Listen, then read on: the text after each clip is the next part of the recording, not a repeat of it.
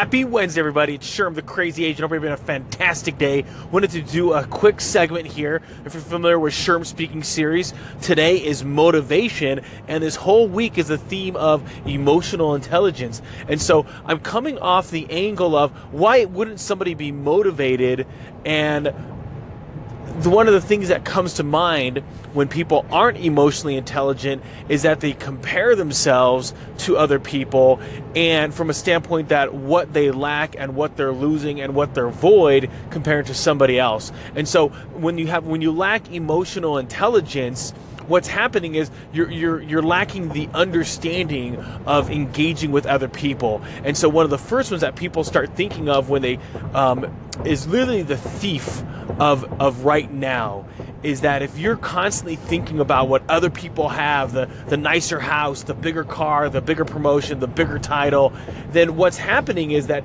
you're not appreciating any of the good things that's going on in your life, whether that could be your current status. And so and there's nothing wrong with wanting more. It's having the recognition and gratitude for what you have now. So many times people get so caught up in the pursuit of their dreams and aspirations that they don't recognize that what's really holding them back is not accepting their current lot in life. The moment that we start allowing ourselves to believe that this is where we are and this is who we are, then we start moving ourselves in a way that's extremely meaningful and impactful versus and deliberate, versus always thinking about what we're lacking and then not moving in a way that's meaningful or deliberate, because we're constantly thinking about the voids in our life instead of saying, okay, this is what's going really well for me. So it reminds me of the person that decides to go to the gym and they look around the gym and they're like, wow, look at all these finished products, right? These girls are in such great shape, these guys are so buff, and this person's not feeling like they're in the right spot because they aren't in the shape that they want to be in. And so instead of saying, oh, look at them compared to me, they should be saying, look at me compared to where I was a week ago, where I wasn't at the gym. I was just still enjoying myself not being at the gym. And so now I'm finally, getting used to the idea that my health is a lifetime pursuit, not just a short-term idea to get in a specific size or specific clothing or a specific season. It's understanding that my health is something that I'm going to be pursuing my entire life. So as we focus on increasing our emotional intelligence, we can understand that abundance is good for everybody, that when you win, I also win, that just because you're pursuing certain things and you have certain things in your life doesn't take away from my ability to pursue different things or the exact same things. And so we're not comparing someone else's chapter 12 to my chapter 1. So if I haven't worked out for the last 10 years and I go to the gym where there's seriously people that have been working out probably for 10, 20, 40 years there, and I can't look at them and go, oh, well, they're in such great shape, it's no use, I'm never going to amount to anything. Because what I'm doing is I'm comparing what they've been doing day in and day out for months and then years. And so there's no value in that comparison. So emotional intelligence allows us to really understand our place in life in comparison to others. And I would say that when you compare yourself to others, it should only be from a standpoint that, hey, if they can do it, so can I. If they've accomplished good things, I can accomplish good things. If they attain to some nice level of happiness, I can be happy. We all have the pursuit of happiness, and understanding our place amongst other human beings allows us to be confident and accepting on where we are. And it's that acceptance on where we are which will really transform the way we're going to view things going forward. Sherm's out. So emotional intelligence, when it comes to EQ or emotional quotient, a lot of times people think that that's just people skills. And in reality, it's really understanding emotions. And it doesn't mean that you have to have experienced every single thing yourself personally, What it does make you, though, is very cognizant of what other people might be going through, what they might be struggling with, and not getting so caught up in your own paradigm or the own way that you're viewing your life. And the other thing that it reminds me of when it comes to emotional intelligence, when it comes to motivation, because today is a Sherm Speaking series, the topic of the day on Wednesdays is motivation, is what is understanding that you can control your emotions. That yes, there's value to your feelings, that no one can tell you how to feel.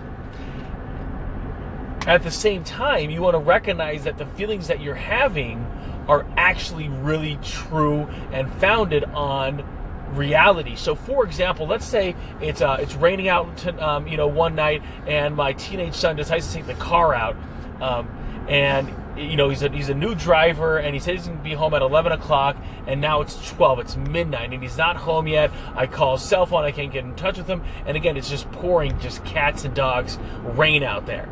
Now, all of a sudden, I might start getting fearful, I might start worrying, and I'm thinking, what worst case scenario, aren't I? So oftentimes in the lack of information, we'll think worst case scenario. So in that sense, my emotions start feeding me anxiety. It starts making me maybe even call like hospitals, and maybe even start like freaking out a little bit just emotionally. And again, what's happening there is I am no longer allowing myself to be dictated by emotional intelligence. I'm allowing myself to be somewhat hijacked on what's going on at the moment. It's this moment of extreme worst case scenario thinking that creates all my emotions to be completely out of balance.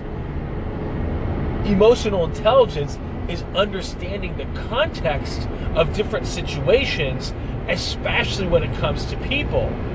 And so in this context of that situation, yes, there's no problem with making phone calls to various places, various friends, but it changes when I start putting emotion to these things because it's not founded on any kind of truth. And I want to make sure that as I look at my emotional reactions to things, that they're actually having value and can be helpful. Because I think anxiety is good because it can get me to do certain things. I think fear is good because, again, it can make me recognize what I might be lacking, and that's the reason for the fear. And so oftentimes preparation can help with a lot of those anxiousness, those feelings of inadequacy, because preparation has made me now put in the work, the effort that I can do in order to be able to see things through. And I think for myself personally, I stay more motivated longer when I can keep my emotions in check with what's actually going on and not get too concerned about the things that I cannot control. So many times I think people are crippled by these worrying emotions, right? These worrying thoughts, because they'll go down that downward spiral that all of a sudden they're not going to amount to anything. And then the other one, that they allow themselves to think about what others might be thinking, and then they make decisions based on that thought process. Couldn't the same thoughts be true in the exact opposite spectrum? So let's say, for example, you decide to open up your own business.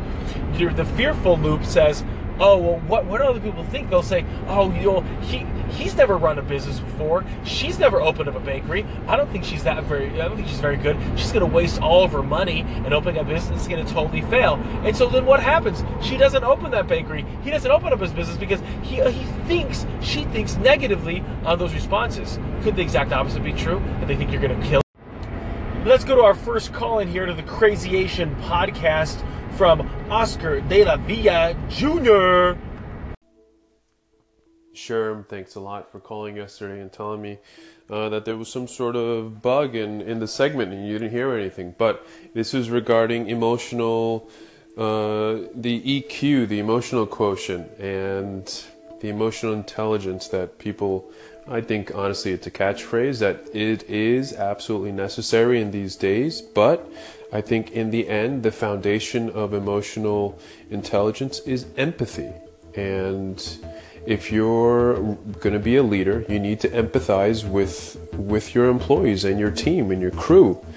And, you can't solely be target focused and solution based and looking for I'm not sure how to say it, but listen, it really is about connecting with your staff and understanding how they feel at the core.